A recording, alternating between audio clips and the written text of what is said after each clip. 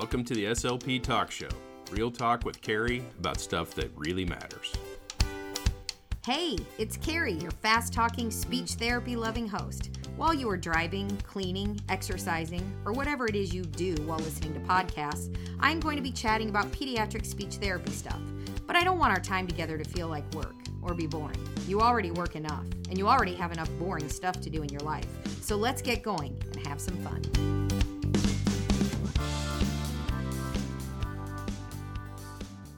Hello, and welcome to episode 39 of SLP Talk Show. I'm Cari. I'm here with...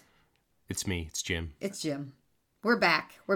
So we have both had interesting experiences since we recorded our last episode. So I'll start with my experience. I had my first ever colonoscopy, and all I can say is wow. Yeah. I mean, wow. It was, can I say it? Can I say that it was a pretty crappy experience? Oh, wow. That's so bad. I know. But my crappy colonoscopy experience, I don't think it was as bad as your recent experience. Yeah, I had the vid. You had the you had the vid. You had the COVID. I had the COVID. The plague. Yes. Yes. And you were quite ill. For the first couple days, it was no fun. No fun. The fever was probably the worst. Yeah. But I didn't get it. Yeah, you didn't get it, thank goodness. Jim was banished to the lower half of the house. Yeah. And Aaron and I stayed upstairs, and I would set food on the landing of the stairs, kind of like, you give a prisoner, he had to come get it himself. Yeah. I would kind of be like, here's your food. Stick it through the hole in the door. Yes. So yeah. Aaron and I, we stayed free of it, thank goodness, and you're all better. And I took the Paxlovid stuff, just a TSA here, or what do you call that? PSA. I don't know what TSA is like at the airport, right? PSA, public service announcement. You will have a terrible taste in your mouth the entire time you take it. Yeah. What'd you say it tasted like? Burnt rubber? Burnt rubber. Yeah. For 5 days. Yeah, that's no fun. So everything tastes like burnt rubber. But it made you feel better. So. It did. Okay, so colonoscopy, COVID, Yeah. But we're all better, and we're ready to move on. Yeah. Right? Yeah. Okay, so we've definitely had better months, I think, but yeah, that's all right. So before we jump into our discussion today, we, of course, need a quick game of Chump or Champ. Do we have to? We have to. Okay. Okay, here we go. Are you feeling lucky? 4 questions. Okay. We're going 4 for 4 today, right, Jim? You're feeling confident. Okay. No, but yes. I love the first question. Are you ready? In France. Okay. All right. I'm already dead. In France, you greet acquaintances by kissing them on the cheek. Which cheek do you kiss first? You have a 50-50 shot, Jim. Oh, wow. Left. Oh, my goodness. You kissed the right cheek first. Wow. Okay. They are known as Simon and Garfunkel, but what are these singers' first names? Well, it's Art Garfunkel and Paul Simon. Hey, you did it. Ding, ding, ding, ding, ding. I almost said Neil Simon, but he's a writer. No, here we go. In what world-famous rock band did the guitarist Slash play from 1985 to 1996? Slash was with Guns N' Roses. Excellent. Ding, ding, ding. And the last question. How many food groups were in the classic USDA food guide pyramid? How many food groups? 4, 5, 3, 6. Yes. Nailed it. All right. Excellent. Okay, so before we had to go on hiatus because of all the craziness in our life, we did an episode on building executive function skills. And I had promised you guys that we would do a part 2. So today is part 2. Part 2. We're going to talk about executive function skills. So hopefully you have listened to the first part of this little series that we're doing. But just as a quick reminder, executive function skills are a set of mental processes that help a person be able to pay attention, focus, remember instructions, control their impulses, complete tasks even amidst distractions, plan, organize, be resilient, and be a flexible thinker. And so the way that I always encourage people to think about executive function skills is think of executive functioning as the control center of the brain, kind of like the air traffic control center. Okay. At the airport. Yeah. That's the best way to think about executive function skills. And as I talked about in the first episode, the way I explain executive function skills is that they're the foundation skills that help kids be ready to learn. Be ready. Okay. Yeah. So executive function skills aren't what you know. It's the skills that allow you to be able to learn new things. Sure. Okay. So today what I wanted to do is most of this information comes from Harvard University, the Center on the Developing Child. They have a wonderful website. You can get lots of free infographics and handouts. So make sure you check that out. But I wanted to share some specifics about how parents, therapists, teachers, caregivers can support the development of executive function skills in childhood. Okay. So we're going to get specific today. Okay. So the three primary areas of executive function that we focus on in children, we look at working memory. And working memory, it requires focused attention, but it's the ability to hold information in your head over a short period of time. So working memory, that information doesn't get stored in long-term memory. Right. This is just your working memory. So you store that information in your head just long enough until you need to use it. Right. And then once you use that information, it goes away because you no longer need to hold it there. So it's kind of like the brain's sticky note. Okay. That's the best way to think about working memory. So working memory includes nonverbal working memory, which is your visual imagery. So if I ask you to think about how you make a peanut butter and jelly sandwich, you are probably going to visualize getting the knife out, getting the bread out, getting you actually have a mental movie going on in your head. Right. So that's your visual working memory, or your nonverbal working memory, which we call visual imagery. But there's also your verbal working memory. And this is where, do you ever talk to yourself? Like in your head, self-talk is what that's called. So you talk yourself 3 steps. Oh, I'm going to the store. I need to remember to get eggs and bread. And if I don't write it down, lots of times I forget part of that, right? Because my working memory. That's me. Yeah, because I maybe am distracted. Maybe I'm checking my phone or whatever, and I forget. So that's working memory. And so examples of when kids need to rely on working memory during the day would be things like following a multi-step direction. We often, as speech-language pathologists, think that being able to follow directions is a language skill, but it really is a working memory skill. So if, let's say you have a child, a preschooler, in the early childhood classroom, and the teacher gives a multi-step direction and says, okay, friends, I need you to all go get your crayons. I need you to get a piece of construction paper, and I want you to meet me at the round table. And there's inevitably going to be that one child who shows up at the round table empty-handed because the only amount of, they were only able to hold the very last thing the teacher said. Yeah, that last piece of information. So it's too much information for their working memory. And so that is an example, being able to follow multi-step directions.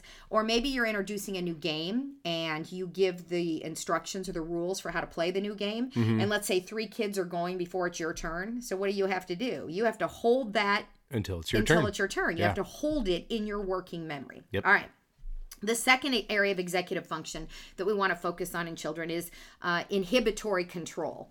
And so this is the skill we use to filter out our thoughts. We need to be able to control our impulses because what we really have to do all day, every day is resist distractions. We have to be able to complete non-preferred tasks while delaying gratification for preferred tasks. And even as adults, we struggle with this sometimes, don't we? Absolutely. Now, here's the thing. We want this inhibitory control to develop intrinsically. And so what that means is we don't want to have to extrinsically teach this with things like reinforcers. So we really want this skill to develop from within. From within, instead of trying to extrinsically reinforce it. So let's think of some examples of when kids need to use inhibitory control. How about learning how to pause and think before you act? Right, before you hit. Sometimes little kids, they hit their friend and they don't really want to harm them. They're not malicious. Right. But they're struggling with... It's a reaction. Yeah, it's a reaction, and they don't yet have strong inhibitory control yet. Right. And that's why little kids hit, bite, scratch, scream, shove, because they're not able to inhibit that response. Another example of when they need to have inhibitory control is being able to wait patiently for a snack, right? We're passing out snacks and I want a snack, give me a snack, give me a snack. We have to learn to wait. And that's why I always say waiting is a life skill. Even as adults, we have to Right. wait in line at the grocery store, right? Yep. Wait for your turn when you call customer service. We're always waiting, right? And then the third area of executive function to focus on in children is mental flexibility. So you've heard that old saying, we gotta think outside the box, right? Think outside the proverbial box. We need to be able to have good, strong problem solving skills. And if plan A doesn't work, we're gonna go to Plan B. Plan B. What if Plan Plan C. B doesn't work? Plan C, Plan D. You better have the whole alphabet ready, right? Sometimes we have days like that, okay? So what are some examples of when children need to exhibit or practice use their mental flexibility? Well, for young kids, learning that rules differ in different locations. So this is something we'll see. Let's say a child comes to preschool and it's their first time at preschool, and they come in the preschool room and they take their shoes off, and the teacher says, "Oh, sweetie, we leave our shoes on at school, we got to keep our shoes on." And the child says, "But my mama says no shoes in the house." So see how they've overgeneralized that rule. And so we need them to learn that there are certain rules that you have at home, and then they change, Right. as we know. School rules, home rules. Yeah, how about this? How about the rules mom has, and then if mom is gone, Right. the child goes, "Oh, maybe dad will let me do it," right? Maybe dad has That's different never rules. happened. Never. We have very consistent rules in our house, don't we? Yeah. All right. Another example of when mental flexibility is important is when kids are learning how to play with toys in different ways. Right? There isn't only one right way to play. Yeah. And so one of the things I like to do is if kids are playing with, let's say, little Hot Wheels or little toy cars or trains, I like to get a giant board book and stand it upright, kind of like a tunnel or a mountain, and show kids that the cars can go up the mountain, they can go down the mountain, and they can go through the tunnel. And you'll have kids say, "No, Miss Cari, that's a book." I say, but now we're pretending it's a mountain or a tunnel, right? So as a proud defender of play, I say that a lot, don't I? I'm a very proud defender of play. Yes. You are. I am. And so what I wanted to do was share with you guys some very specific examples of activities, of games, things that you can do at home, in your speech language therapy sessions, in your early childhood classrooms, in order to build executive function skills through play-based learning. Okay. I'm a big proponent of play-based learning, and play-based learning, I don't know, it's not very well received in this day. Is it just misunderstood? It's very misunderstood. Okay. I think that's exactly it. And that's why I've moved away from just talking about play and talking specifically about play-based learning. Okay. Because a lot of adults think that play is the opposite of learning. Right. Instead, I want everyone to understand their synonyms, right? Play and learning go hand in hand, especially in early childhood. And so I love this. A lot of this information, again, comes from Harvard Center for the Developing Child. But I thought I would do this kind of by age group. So let's start with babies, because executive function skills start developing from birth. Okay. Even though it takes a good quarter of a century, about 25 years for them to fully develop, they begin developing in infancy. So let's talk about some activities that caregivers can do with their babies to build their prefrontal cortex, to build their executive function skills. So you remember when our kids were little, we would play things like patty cake and peekaboo, sure, right? And everybody does that. And this is what's so neat about a lot of these activities is you guys are already doing a lot of these, but you maybe don't know how valuable they are in growing your child's brain. Oh, okay. So that's what's so awesome. So peekaboo and patty cake, we call these lap games, which just means, or people games, right? Meaning you don't need toys necessarily, but there's a relationship. It's about the interaction. It's about the interaction between the child and the adult. So when you play, let's say, for example, peekaboo, the child has to learn and remember the basic rules of this game. That's why repetition helps, right? The baby gets better at it the more they play it. The baby has to manage their own behavior to fit the rules of the game. So they have to know that when you put the little, blanket on your head, the baby's job is to pull it off, right? Or if we put the blanket on the baby's head, their job is to pull it off their head, right? So it's kind of like what are the rules of this game? Same thing with patty cake, right? Is, we pat it and we roll it and we throw it in the air. And so there's lots of those little lap games, but those are really powerful for building early executive function skills. Imitation games. Let's say, I don't care what it is, but let's say you clap and the baby claps back. So that's imitation. Let's say you stick your tongue out and your baby sticks their tongue out at you. Whatever that imitation is, that back and forth game, what's happening is when baby imitates you, the baby has to keep track of your actions, remember them. They have to wait their turn. And then when the time is appropriate, meaning when it's their turn, they have to recall what you did. So when you play imitation games, baby gets to practice focused attention, working memory, and self-control. Pretty cool, right? One more. Talking to babies. All right. So having conversations with babies. Sometimes people say it's so silly because the baby can't talk back, Right. But it's really important that you're having conversations with babies, because when you talk to babies, it's a very engaging way to build their focused attention as they study your face, right? And watch. And sometimes they coo back, right? Give a response. It builds their working memory, and it builds their self-control. All right, let's go to those things. All those things. That's Let's amazing. talk about. I know it is. Isn't it? Let's talk about toddlers now. How can we build executive function skills in toddlers? So let's say 18-month to 3-year-old children.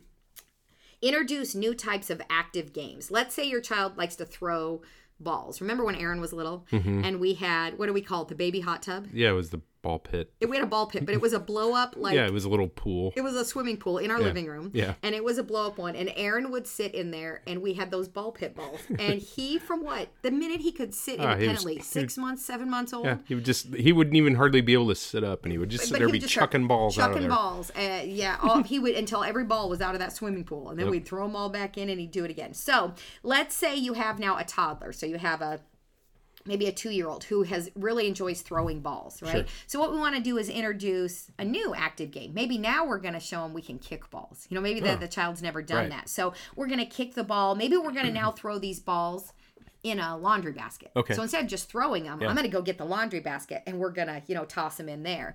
Or maybe we're going to race to the end of the hallway and back. Kind of like, ready, set, go! So you have to wait, for the go, and then you race, and then you run to the end of the hallway and run back. Remember when the girls used to push him up and down the hallway in our previous house? In the laundry basket. Yeah. They did. Aaron was a little and he toddler. would just cackle. He would laugh. And what the girls would do is they would push him to the end of the hall. And then when they got to the end, they'd go, touchdown! And Aaron would throw his arms in the air. Yep. It was the greatest thing. Oh my gosh. Crazy. Yeah. We have those great memories, don't we? So when we introduce these new active games, and these are some of the things we're focusing on. We're helping these young children learn to focus and sustain their attention on a goal. Sustain it, right? Because now we're doing something new, and we're doing something purposeful. They also have to inhibit unnecessary actions. So that's where that ability to control their impulses. Okay. And then they have to practice mental flexibility because they're trying new things. I've never done this with a ball before. I've always only thrown a ball. Well, now we're kicking a ball. So that's how we build their brain. What about things like singing songs in finger plays that have different actions? Maybe it's the wheels on the bus, or maybe it's the hokey pokey, or teddy bear, whatever. Those are fabulous for, again, children having to watch, pay attention. They have to remember, and then when it's their turn, right, they can join in. I love reading different versions of the same story. So Jim can see them here because I grabbed some of my books, but I'll tell you guys. So let's say I have this book called The Wheels on the Bus, and it's just the regular story, but it's a book. So, it's got the pictures that go with it. So maybe I will read The Wheels on the Bus. And then the next day I might read this one, which is Pete the Cat, The Wheels on the Bus. So it's the same story, but obviously the pictures are different. We've got different characters in there. Some of the refrains, may be a little bit different. So that is building mental flexibility. Then I've got this book. It's called The Seals on the Bus. I love this one. The seals on the bus go arp, arp, arp, arp, arp, arp. Right, so it's all the animals. And so what this is doing is the child is like, wait a minute, I thought it was the wheels on the bus. Well, no, now it's the seals on the bus. That's cool. And here's another one. This book is called The Whales on the Bus, right? So this is all about what the whales do on different animals do on the bus. So do you have every book that has to do with buses? I love buses. I love vehicles. Okay. Little kids love vehicles. Yeah. I have so many. We're sitting in an office filled with children's books. It looks like a little bit of a library, doesn't it? It is. It's very cool. But look at this one, Jim. This is the wheels on the fire truck. Oh, wow. There's also the wheels on the dump truck. And so I would encourage you, as if you're, whether you're a parent or a therapist, and maybe you're going to the library to check out books, try your hardest to find the same story, but different versions of it. And that's going to build your child's mental flexibility. Here's one more. I have a ton of these, but here's Old MacDonald Had a Farm. Okay. Right?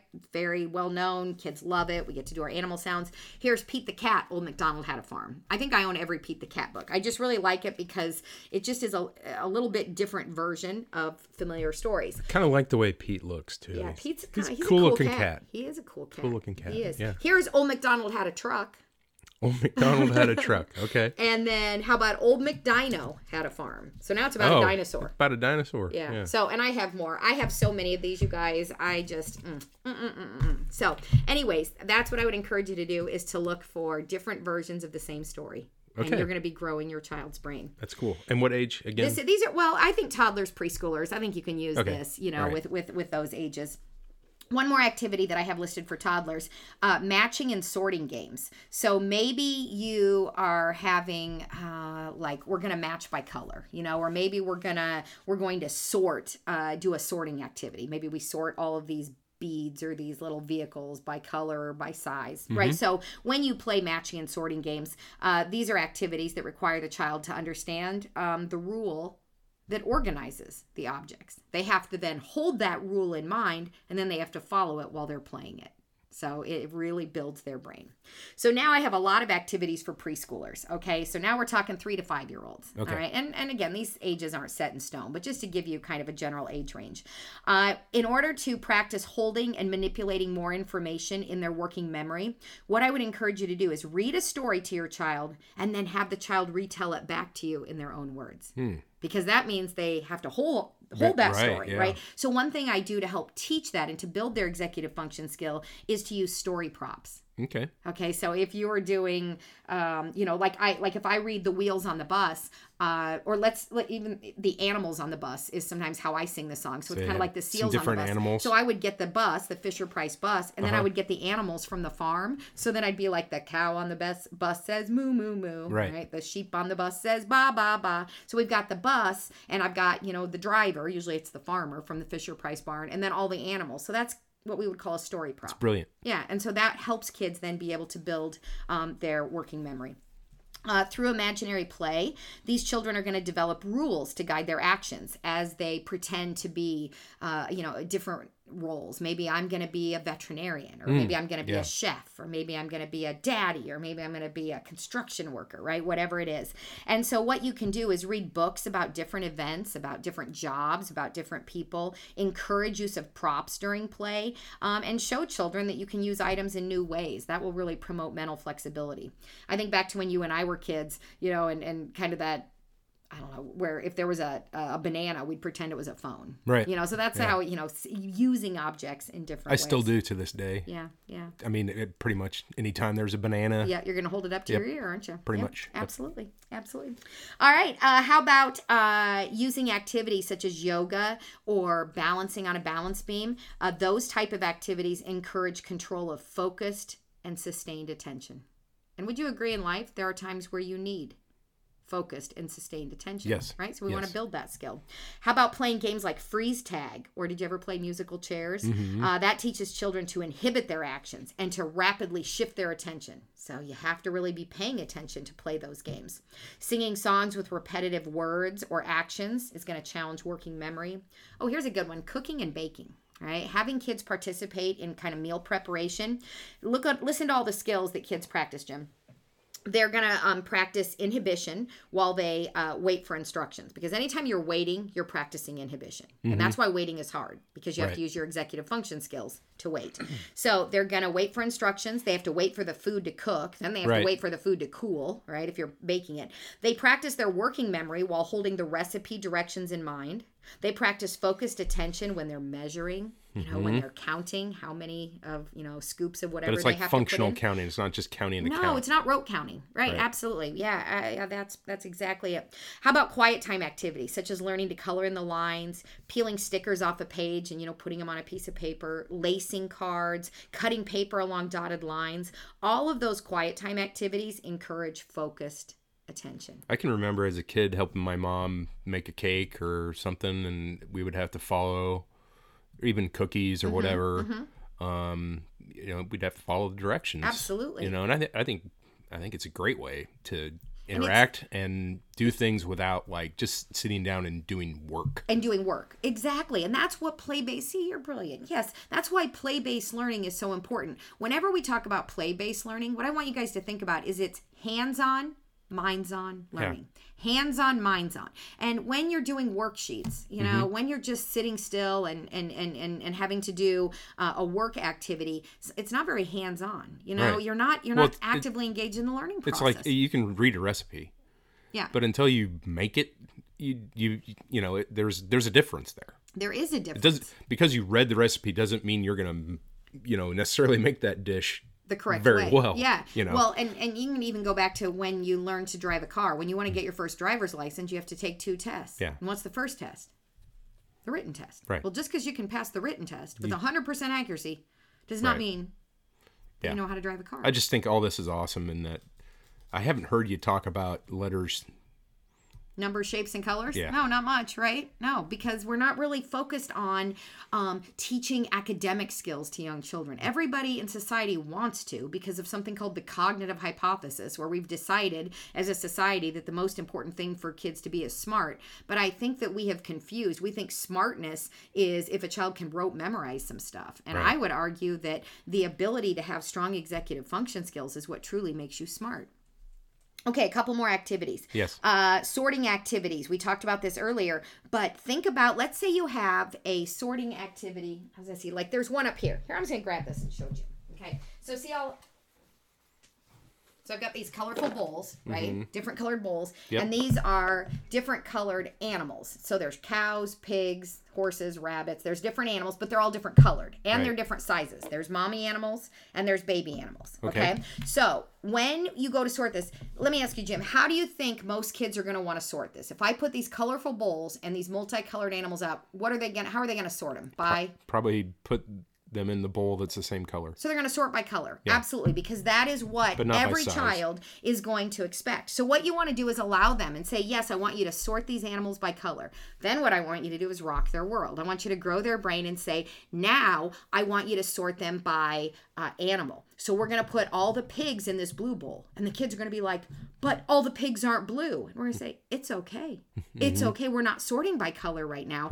So you may actually have to get like white bowls or clear colored bowls, because you will have some kids who will lose their mind because they don't have mental flexibility. And they're like, oh, no, I couldn't put. But isn't that kind of the point, though, is to teach them? Yeah, we want to teach them. We want to build that flexibility. And then maybe after they sort by animal, then we'll sort by size. Let's put all the big ones in the red bowl and let's put all the little ones in the green bowl. And so what I want them to do is be able to sort and go against their natural instinct. Okay. Because that's how we grow your brain. Yep. That's how we build mental Get you out of your comfort zone. Yes, get you out of your comfort zone. All right, just a few activities for early school age children then. And Jim, we have done this with our kids, all 3 of our kids as they were growing up, playing card games and board games. We're a game family, aren't we? Yeah. And I would encourage you guys, if you don't play a lot of card and board games, because I know kids today are interested in video games primarily, but if you really want to build executive function skills, you need to be playing things like Old Maid. Do you remember Old Maid? Yep. Remember concentration or memory? Yep. Okay, those games obviously exercise working memory skills. How about Uno? And do you remember Tenzi, that dice game we taught Aaron? He loves Tenzi. Those teach mental flexibility, because think about Uno. You can match by color or you can match by number, right? But you have to be flexible, because sometimes you get a draw 4. You weren't expecting that, or you get a skip a turn. Rummy Cube is a good one. Rummy Cube is another good one, absolutely. Slapjack, and that's a fast-paced game. You never liked that game. Whitney and I like to play Slapjack. I always lose. Yeah, well, it's okay. Slapjack develops attention and inhibition. How about games like Battleship, Checkers, Jenga, Mancala, Stratego? You and I played Stratego a lot. I played that a lot as a kid. It's so fun. Yep. But those kind of games provide opportunities to make and hold a plan in mind for several moves ahead.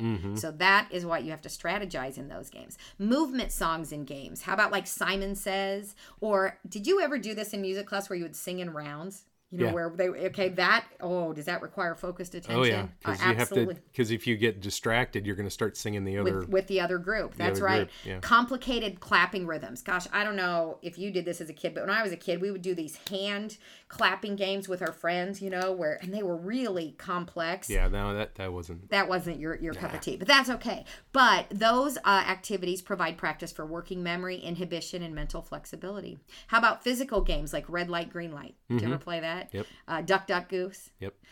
What about London Bridges falling down? I love when we play that because inevitably there's the kid who, or Ring Around the Rosie, who falls down too soon, who does something before it's time because they don't have inhibitory control. Right. So those are all games that develop attention, inhibition, fast-moving games like Foursquare. Did you ever play Foursquare? Oh, yeah. I loved Foursquare. How about Dodgeball? Oh, yeah. I was a master. You were the dodgeball master. Yep. All right. Excellent. Those games require constant monitoring, rule following, quick decision making, and self-control. Yep. And then quiet activities for older kids that require strategy and reflection. Things like mazes, jigsaw puzzles, word finds, I Spy books. Those all exercise focused attention and problem-solving skills. And then there are actually some games that older kids and adults play. I mean, we do these every day. Wordle. Yep. All right, chess. I mean, we haven't played that in a while, but that's another game that really, builds and strengthens executive function. Scrabble. We love Scrabble. Bananagrams. Shut the Box. Do you remember that? That is the most fabulous game. If you have a child who's working on their math facts, Shut the Box is great. Up to 4 people can play. It's a little dice game, and the numbers, everybody has 0 through 10, and you each have your own pair of dice. So if I roll a 6, what that means is I could put down a 5 and a 1. I could put down a 4 and a 2, or I can put down the number 6. So once I put that down, I keep rolling, and let's say I get another 6. Well, the 6 is already down, so now I have to think of another way to get 6. Okay. And then maybe I roll a 9. So I'm like, well, I could put the 9 down, or I could do 5 and 4, or I could do 6 and 3. So it's a wonderful, very fast-paced game that builds mental flexibility and simultaneously teaches your kid their math facts. So love that game. Love that. All right, guys. So whether you're raising children or whether you're working with children, we are in the business of building brains. And so what we want to do is really encourage activities that focus on building and strengthening executive function skills, because that's how we do that. That's how we build their brain, right? Because we're literally talking about building the prefrontal cortex, the connections, the synaptic connections in that prefrontal cortex. So what I want you guys to do is to think to yourself, all right, guys, let's play. It's time to build your brain, right? That's what we want to say to kids. Yeah, I like that. And that's what we're in the business of doing. So thank you so much for listening to another episode of SLP Talk Show. Jim and I hope you found the information helpful. If you're enjoying the podcast, please tell your friends, tell your neighbors, tell your colleagues. Now get back out there in the real world. Be kind, be accepting, and be present. Put your screens down for a bit. Hang out with the people you love most in this world. And please promise me you will get your mammogram. Early detection can save your life. I am now, as of April 2nd, an 11-year breast cancer survivor. Woohoo! Woohoo is right. So, early detection absolutely saved my life. Isn't that right, Jim? It did. Absolutely. All right, guys, until we meet again, cheers.